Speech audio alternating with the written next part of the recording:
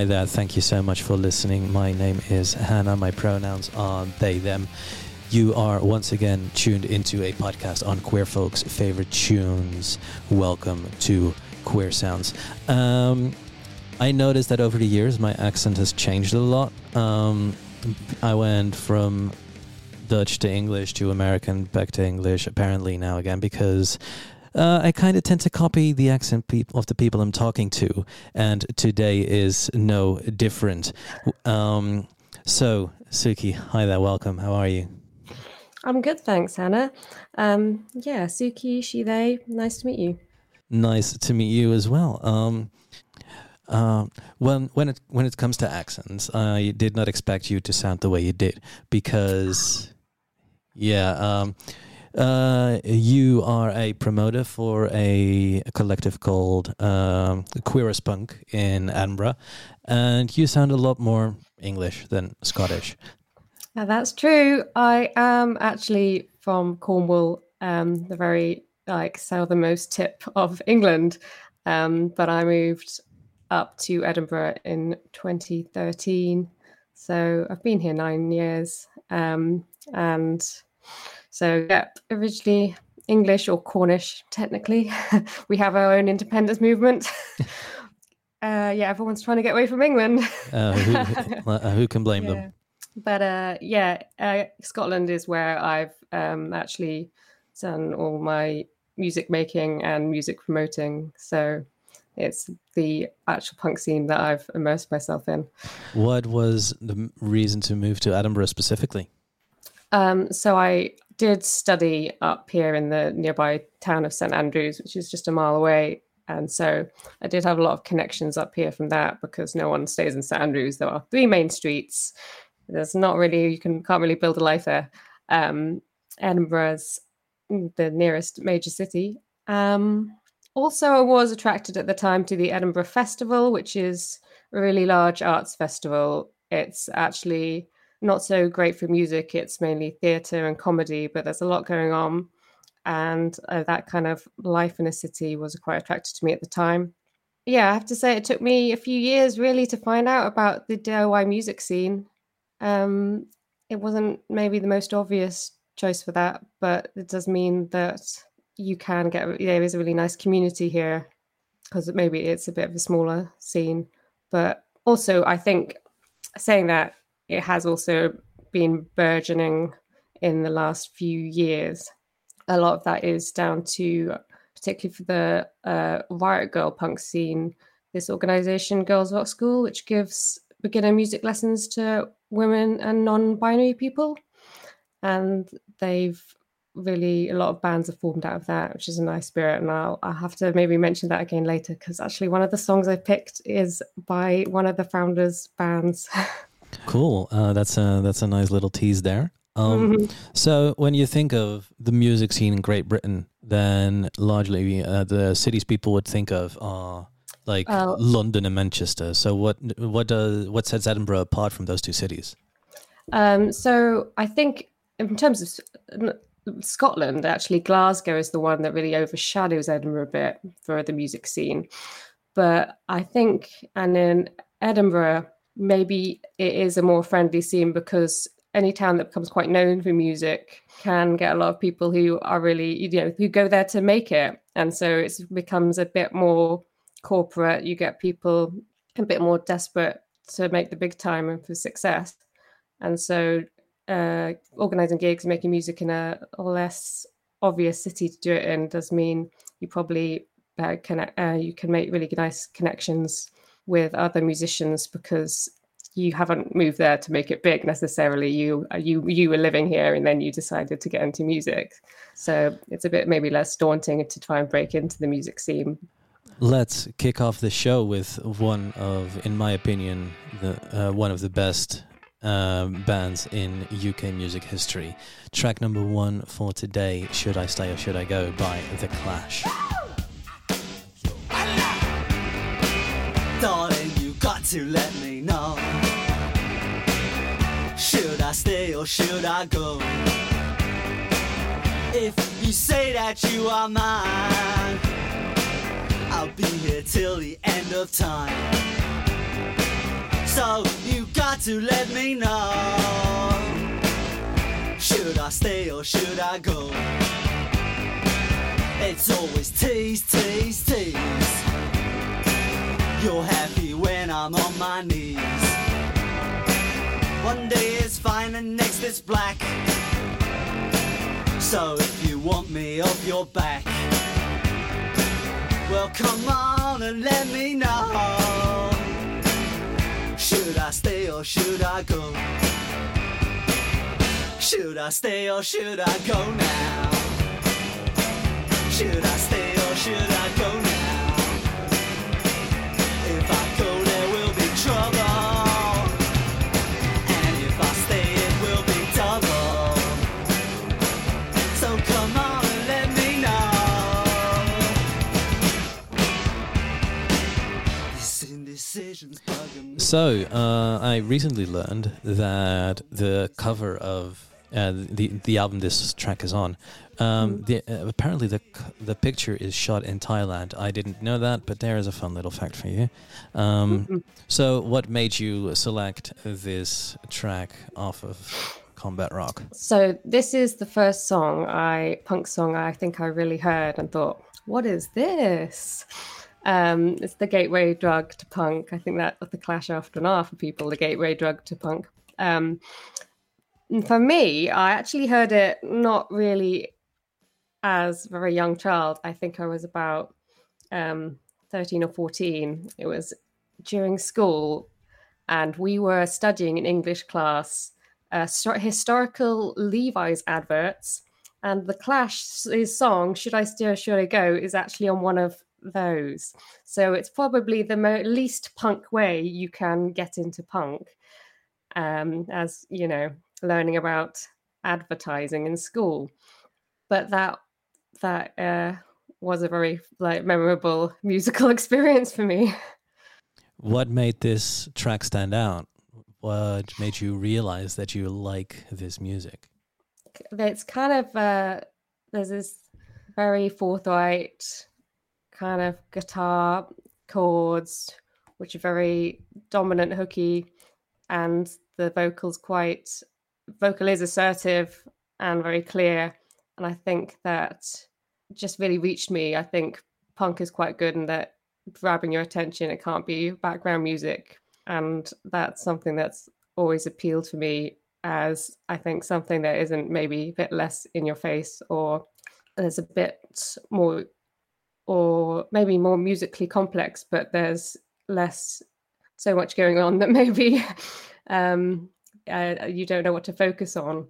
I think that's something that maybe I have a more problem listening to. I think it's taken me a while to work on my mental health to focus well on calmer pieces of music. I've always been drawn to the places which are a bit more simple and bold and you're in your face, because then I will actually pay attention. So were you aware of this before you were introduced to The Clash? I think I always had an idea that I had maybe heard of punk as a kind of rebellious spirit thing. So I think I was also a bit attracted to that as well. But honestly, I didn't have a very musical upbringing growing up. So I didn't really feel like I really explored what I liked until it was more just the odd track here and there, until maybe I was 16, 17. And then 16, when I was 16, I was listening to the Green Day's American Idiot album a lot. And then I really then explored the Clash and the Ramones and the Jam, old school punk, and got a bit more into things. Earlier, I feel like a lot of my childhood is more just I liked random songs. My parents listened to a lot of Cliff Richard, but also probably the least punk artist ever. I remembered listening to I remember when I actually started thinking about my childhood musical taste. I tried to think what I liked, and I was like, I did really like Neil Sedaka's Calendar Girl. Why did I like that? And then I watched the video, and I was like, oh no, I actually liked the video, I now remember, and there was no heterosexual explanation for this. It was just a lot of scantily clad women walking around, and Neil is singing about them. So in your overall musical development. You got introduced to punk by The Clash, but you just mentioned you were also already listening to the Green Day American Idiot album, or am I mixing things up here? Sorry, I was meandering on to talk about a couple of years later. I got into that when that came out, and that was obviously another important milestone when I think that maybe that was just so famous and such a musical moment that then I was maybe exploring more contemporary punk.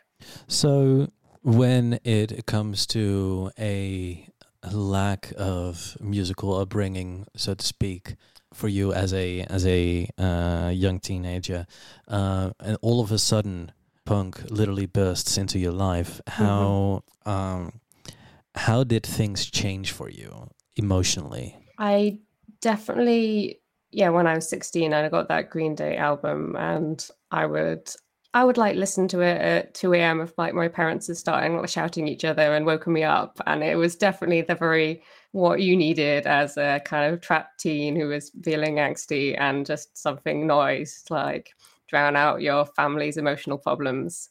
So that was definitely it's emotional release punk as well. And also maybe it helps that the really strong emotions of punk, if you're not able in some ways to express your emotions where you are in life, hearing artists, musicians able to maybe do that for you I think is really important. And you get that release. So I remember from personal experience that it didn't quite matter if it was punk or screamo or metalcore or because all of those genres would give me the same sense of release. Was it for you like this very singular punk experience? I prefer punk because you probably can hear the vocals more. I mean, I really maybe listen to more hardcore punk more at gigs because then you are more swept up in the emotions. I quite like, got a very literary background. Like all I did as a kid was read. I grew up in a hamlet of like 9 houses in the Cornish countryside. And it was the days also before the internet. I feel like that's really important to mention here. I'm 34, so my musical development didn't have the internet there. So I didn't actually have the access, which I'm really glad a lot of kids have today.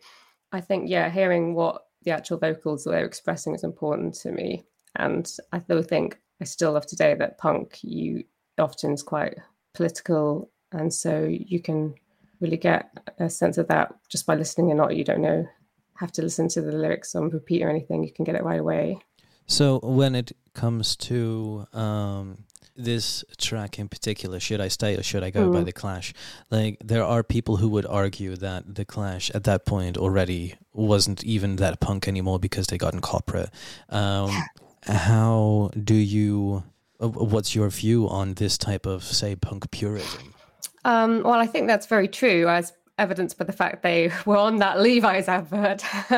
And that, the song, if your songs are, able to be co-opted by capitalism that easily, like maybe you've lost some of the spirit of the songs. I think that is a point. I mean, as a punk musician myself right now, and my White Girl by Fisty Muffs are probably one of our musical goals would be to be like decried and hated in the Daily Mail. And if we were instead like lauded in them, we would be in this terrible tabloid paper, we would be very upset. So I think as much as I would be hesitant to condemn other people for taking corporations' money because we are all surviving into capitalism as best we can, I think it's on a case-by-case basis. You have to probably look at whose money you're taking. And, well, Levi's probably not great, all the sweatshops. But what do they do with the money? It's a really complex issue. But I don't know everyone's personal situations, but I'm not going out of the way to condemn everyone, apart from obviously Johnny Rotten, who's also become just a terrible right-wing person. And, he started being mocked for the butter advert, but it's not really about the butter advert. It's about him, like, just becoming racist, so or an arsehole. So it's less about who's the dirty money and more about your politics still that would really incense me. Yeah, no, I actually had a conversation about this with a coworker of mine because it's funny that you should bring up Johnny Rotten, because a coworker of mine was defending Johnny Rotten because at least he is being unapologetically racist and capitalistic, instead of, you know, the Sex Pistols guitar player who sells his own book to make that good old Disney money with that new show that they've put on. I'm not quite following that. Well, logic. I don't know, the guitar player for Sex Pistols, I can't remember his name for the life of me, wrote an autobiography. Right, and then Disney turned that autobiography into a 6-part series. Oh, was that Danny Boyle series? Yes. Oh, it was so bad. I watched the first episode. Oh, it was so like cartoonish and like a series. Oh, it was not very good. And so I didn't watch anymore. And I would say I haven't read, I think, was it Mike Jones or Mick Jones? I haven't read the guitarist. Maybe I'm getting confused. I haven't read his autobiography, but I would really recommend Viv Albertine from the Slits autobiography. Amazing. It's, you know, obviously she was of that crew. You know, they went on tour with the Clash, and she hung out with the Sex Pistols, and it's really great to have her perspective and her stories from the era. I think is just amazing. Also, I'd heavily content warn it for like sexual assault and drug abuse that's mentioned there. All right, you were close with Mick Jones. Mick Jones is the guitar player for the Clash. Steve Jones is the guitar player for the Sex Pistols, and it was Steve Jones. Oh, sorry, I was getting confused. We were still talking about the Clash. Yeah, but yeah, no. God, so many people in London they're called British surnames, eh? Everyone's called Jones. Yeah, either Jones or Smith. I don't know. You probably have like 60% of the population there. No, but like when we're on the subject of like this specific part of punk history, how did you learn about all of these things? Did you go out of your way to like learn about what happened in London in the 70s, or were you just enjoying the music and didn't quite care? I was actually just enjoying the music. I'd say that most of my knowledge comes more recently. I mean, the Viv Albertine autobiography was part of it. And just, tidbits here and there of facts. I wouldn't say I really I didn't want to be in 1970s London. I was definitely more of a casual listener. And also I think it's never that sensible to be idolizing a past generation. And also, I mean, I wouldn't recommend it for the 1970s punks. As much as there was a lot of cool and it was great to get the working class DIY spirit and that like working class kids stick at musicians. I mean, they were maybe questionable. There was a lot of sexism back then. And they also, you hear about the old punk guys they would wear swastikas just to like get a raise out of people just because they thought it was edgy. And obviously that's completely unacceptable. But they were just like, we don't actually believe it. We just think it's funny because we're punk and it upsets people. And obviously you got to condemn it, and most punks they would. Yeah, it's embarrassing actually, isn't it? Like the way, I don't know. It just feels like they're very naive and getting a raise for the sake of getting a raise out of people. You're absolutely right there. And with that, it does mean that, I mean, punk does have a problem, like that Nazi punks exist, and there are like racist punks about. It's not just funny. That's why those kind of people will be listening to the old school punk bands like the Sex Pistols, and they won't feel like they're condemning them. And that's something punk still struggles with. I mean, when you go to a punk gig, I still automatically, when you put your hands in the air, I went to put people putting their hands in the air at a queer club night I was going to, and I automatically was doing the pointing hand because everyone at punk scenes does the pointing hand so you don't look like a Nazi. But just in case, I think I've been to any punk gigs with the Nazi punks, but that's because everyone is so on it to be like, we will not have those people in our space. I've had the privilege of not running into any actual Nazi punks as far as I know, but Just for the record, I wanted to have this one out here. Obviously, Nazi punks fuck off. Before we get ourselves riled up even more, let's take a moment to get rid of that energy with some good old trance punk. Our favorite dear mother, Laura Jane Grace, Against Me, True Trance Soul Rebel. All dressed up and nowhere to go. Walking the streets all alone. Another night, so wish that you could forget. Making yourself up as you go along. Who's gonna take you home tonight? Who's gonna take you home? Who's gonna take you home tonight? Who's gonna take you home? 'Cause God bless your transsexual heart. True trans soul rebel.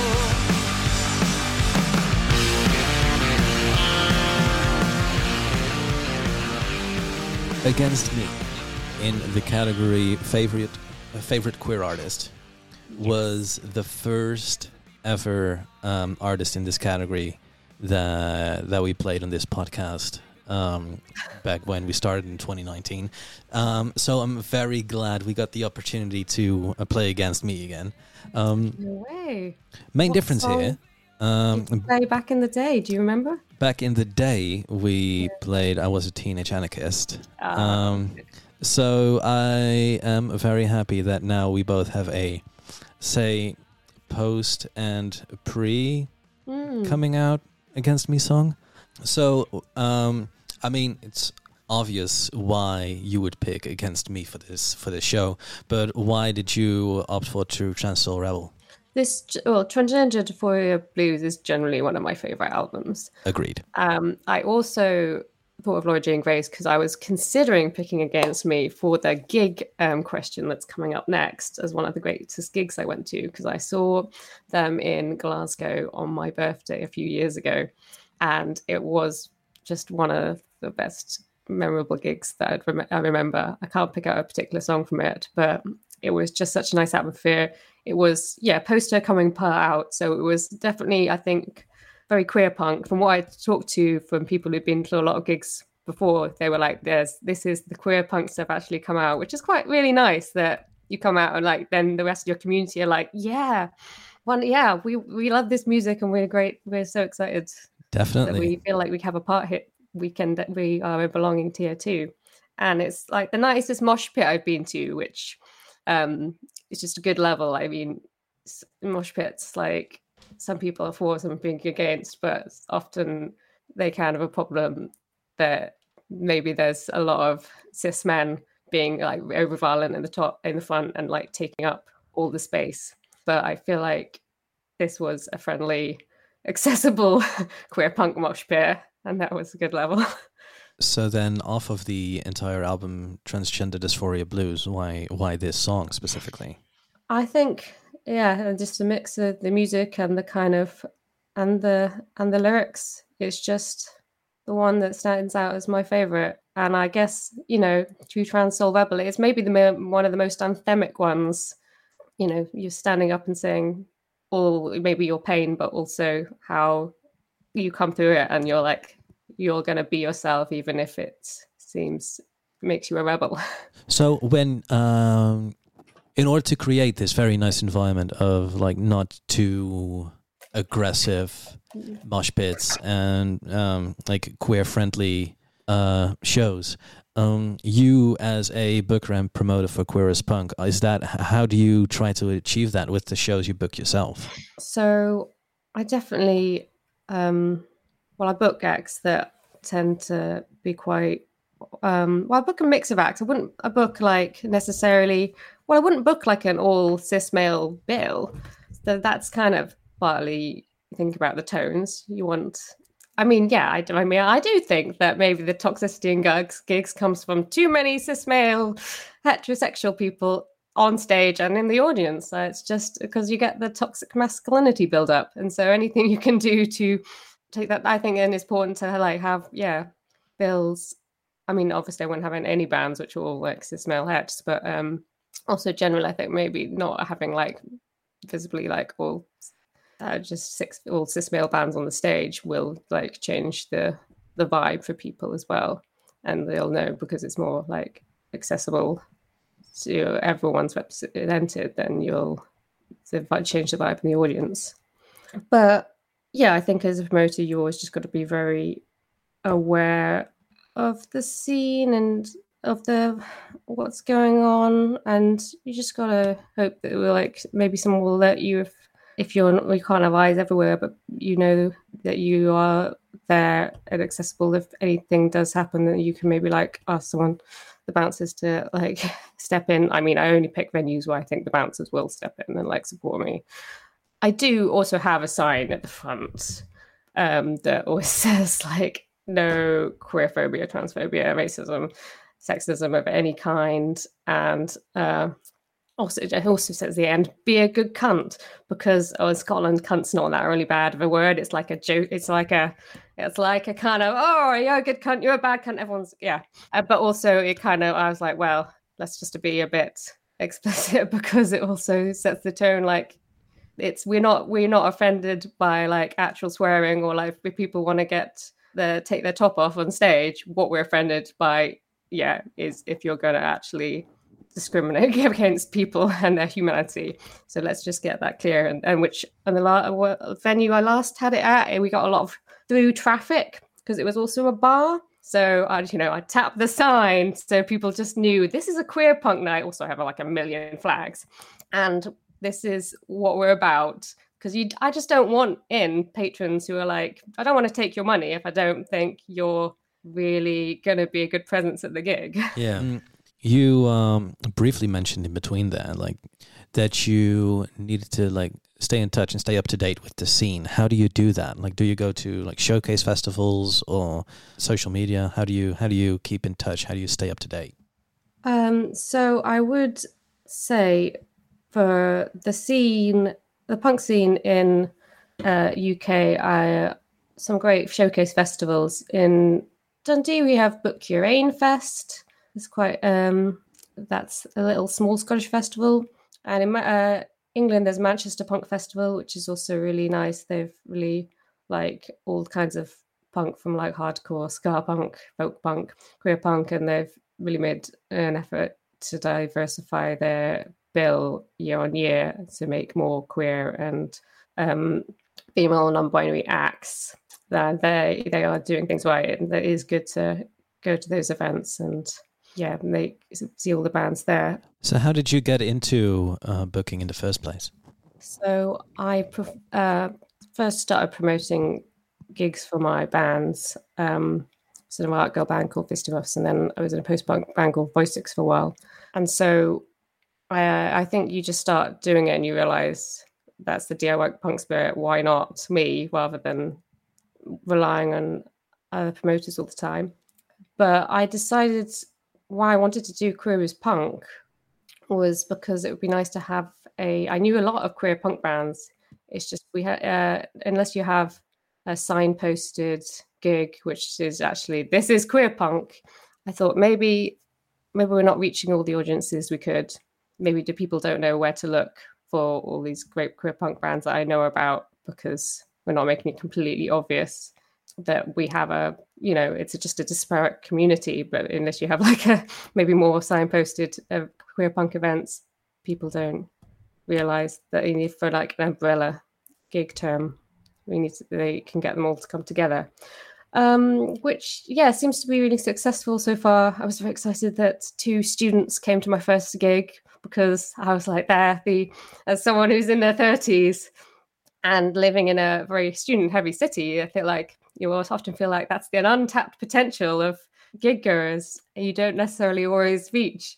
And obviously they just they were liked queer punk and found about it online, and they weren't just mates or friends of friends. So that's why I decided to get into doing queer punk promoting. So when it comes to booking and promoting queer acts, some type of gatekeeping is bound to happen. Like, what's queer enough for a queer platform is difficult to answer. Like, should it be 50-50? Should it be one queer singer, or like the entire queer backing band? How do you know where to find acts that fit your platform? I think there are a lot of acts now who would explicitly label themselves as queer. Otherwise, or ones who would like to put that in their songs. Otherwise, yeah, to be honest, on the local scene, it's just you meet so many people that you kind of know, which is advantage. But I also am like, I would generally ask everyone I know, do you know any cool punk bands, queer punk bands? And so hopefully if I start to exhaust my long list of acts to have on, which I'm trying to add to all the time, then hopefully by that time, new bands will have started appearing, or at least they will be getting in touch with me more often. But I agree. I mean, I think I'm not wanting to gatekeep too much, but I also, the point is not just to provide a gig space for people who want to listen to queer punk, but also platform queer artists. So on the whole, I think maybe having like the vocalist or one of the really creative people being queer is important, because you can really maybe hear that in the lyrics and the delivery. Obviously, I have had an act who I wasn't sure if they were going to bring their whole backing band or not, or if they were going to do it solo, because they didn't know if the other people would have the time off. And so in the end, they did bring their backing band, who were like, oh, I don't think we're queer. But also it was still a very queer act, because it was the solo person was. And also, I can't really go into asking everyone how their bassist and their drummer define. It can become a bit of a minefield. I really just make an effort to like seek out anyone who's making queer media and platform them before being like, I really like your band. Does any one of you happen to be queer? That would be probably that's the one way around to do it. How did you come to this strategy? Like, did you have to learn this the hard way? Was there a point at which you asked, hey, do you happen to have a bi drummer so I can book you? So I think I overthink everything as a promoter. So I did start to worry, like, is this band queer enough? Like, only one of these, I don't know. I know this one's queer, but like, I'll just book them, because I think they are all, at least they're all very queer friendly, and they're one of the singers is queer, at least. And then I booked them for the gig, and then I only found out afterwards that it was a mostly queer band. There was 3 out of 4 of them were queer. So foolish me. It was just 2 of them were, more stealth pansexuals. And so there we go.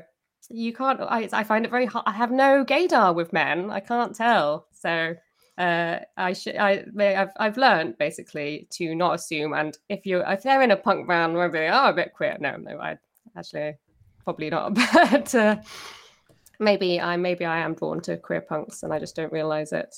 So how do you diversify within the bands you book? Like, for example, do you actively pay attention to booking as many asexual people, trans people, instead of only queer punk bands that happen to be for gay dudes? So I think it's not so much about like on a gig by gig, making every gig diverse. I think I would just look at it, and after like a few gigs, if I'm still, have I booked enough? I actually don't think I've booked any asexual acts yet. So I've got some on my radar that I would like them to hear about more. But I think in my next gig, I think it is quite cis heavy, but like the last gig before that was pretty trans heavy. So I think it should balance itself out, as long as I'm always kind of aware at the back of my mind that like, oh, have I had a lot of cis acts on lately? Maybe I need to rectify that. So on a gig by gig basis, I wouldn't limit myself, but it is something to look at. I think, I probably will book some more trans acts for the next one, actually. And now I'm saying that. No, I think I will do that. Like, also, they're just, I don't think, it's not hard, actually. No, it's not. Is Like, it? it's not hard, personally. Like, it's hard to think of, it would be hard not to put on a lot of trans punk acts, personally. But, I guess I'm finally, I guess it's paid off that I was years and years going to gigs in my scene before I decided to start this queer punk act, so queer punk nights. So otherwise I'd have a lot harder time like trying to find them. So Also I just met one band who I kind of want to book on a dating app. So someone who's in a band, I was like, oh, you should come do my gig. Nice. So there we go. It's good being single. So what is the night, the lineup that you put together that you're most proud of? What show did you host or book that was the biggest success in that sense?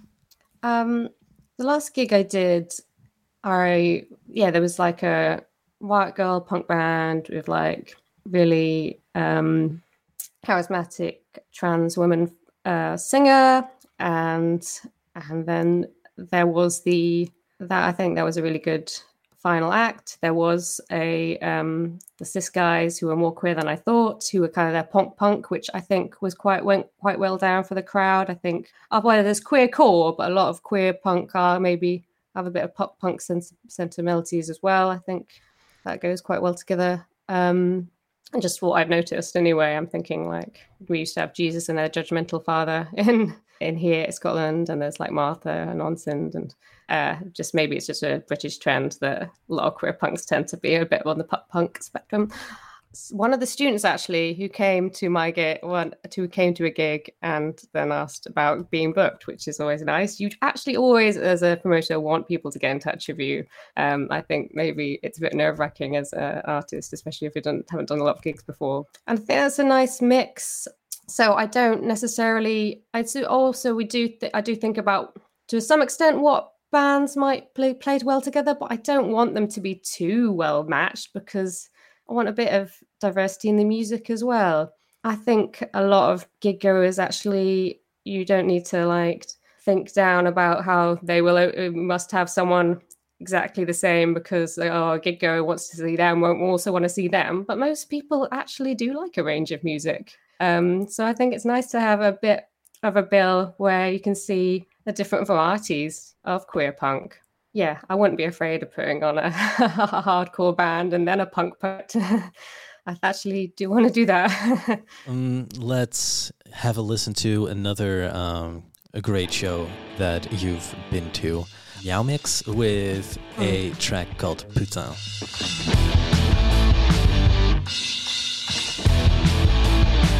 Cut us, we will bleed. We're made of flesh, you see.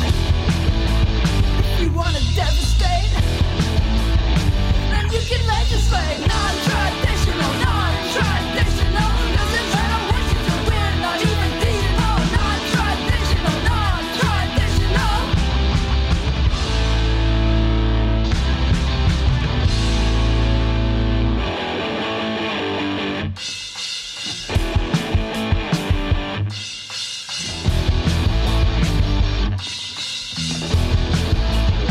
There's propaganda here. There's propaganda there. And no one's dancing now. With the Russian band, non-traditional, non-traditional. Doesn't matter what you do, we're not even people. Non-traditional, non-traditional.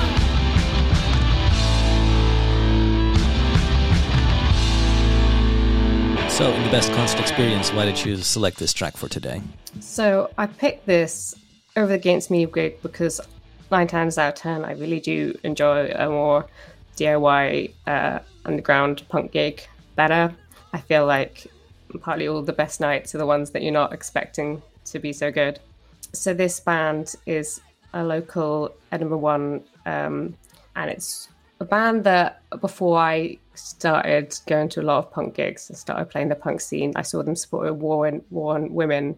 And it was just, I guess it's that sense that you're like, wow, this is accessible punk, and this is just people who are like amazing, but they are all just also living in the same town and have, you know, lives just like me, but they're my heroes just for tonight. And then they're just there among you in the audience until they get on stage, and then they become these amazing punk stars.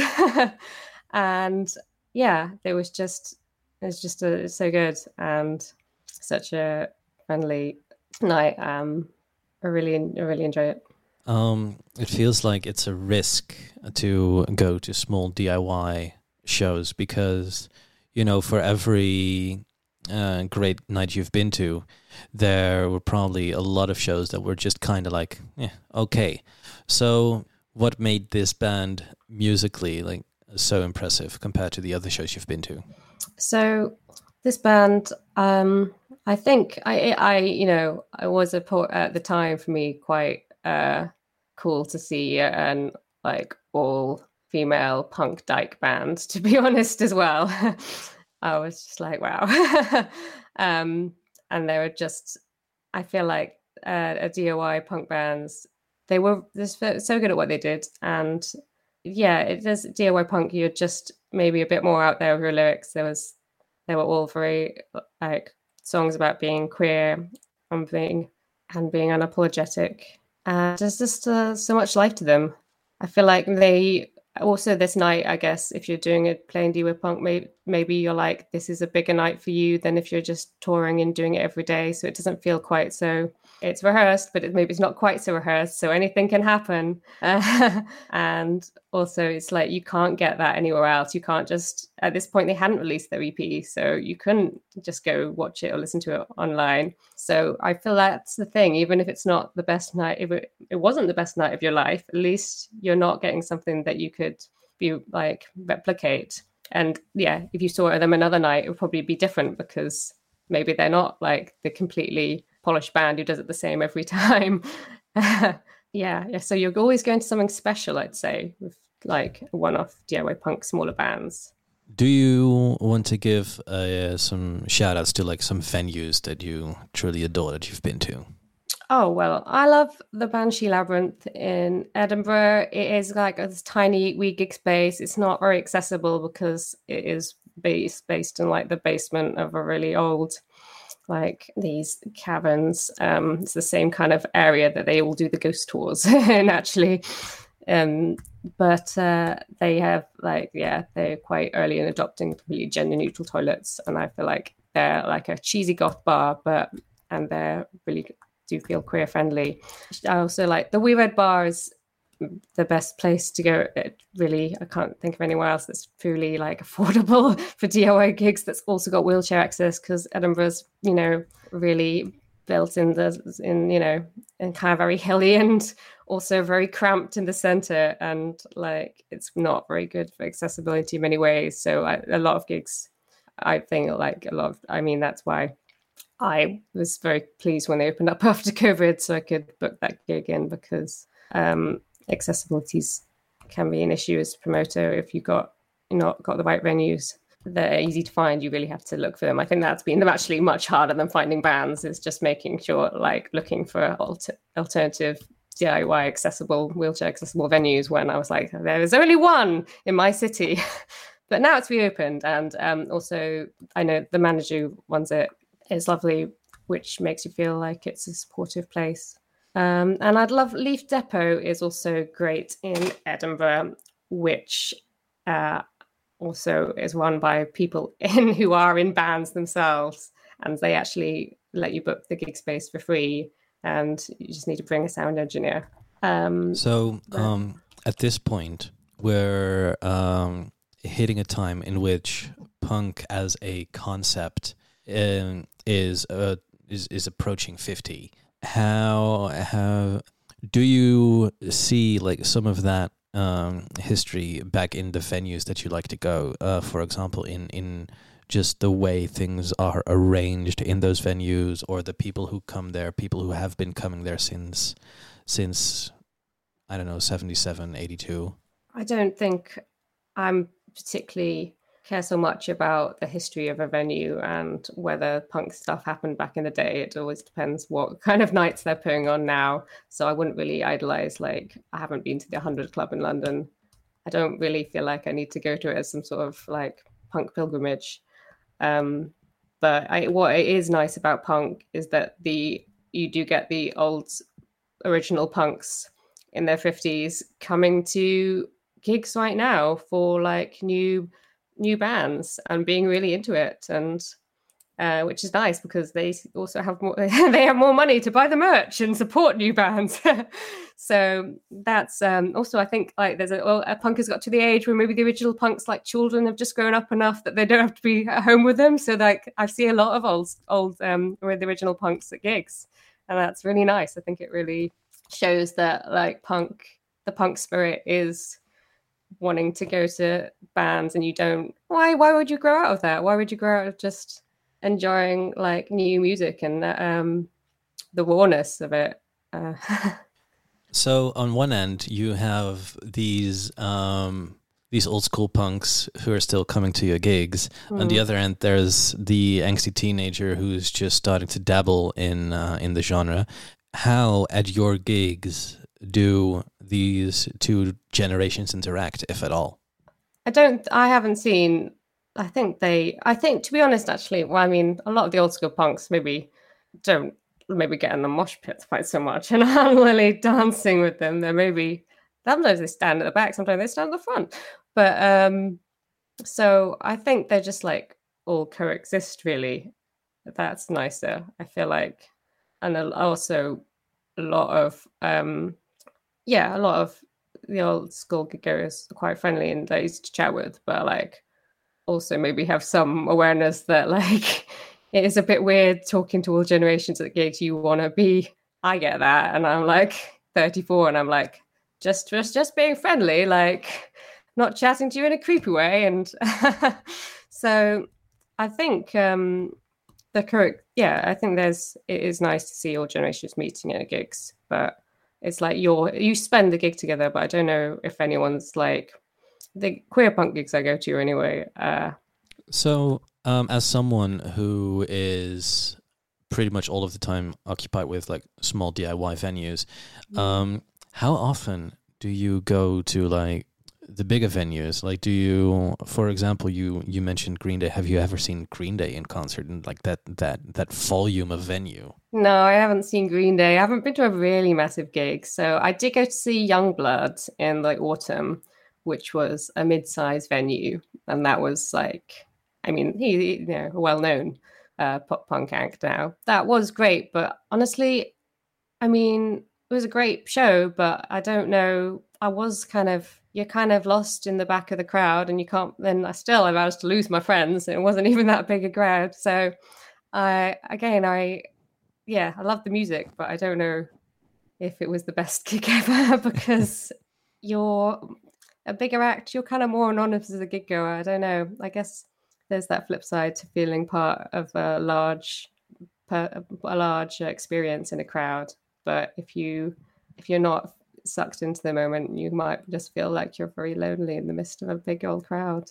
At the beginning of the episode, you mentioned you like punk because it's straightforward, it's in your face. Does that also reflect your opinion on like bigger stage production, for example?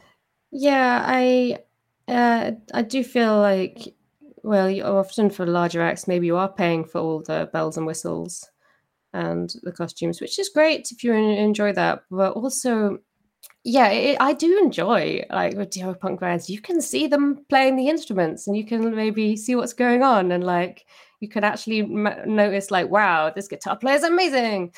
You can see the sweat and you're like, this guitar player is sweaty. And you do feel like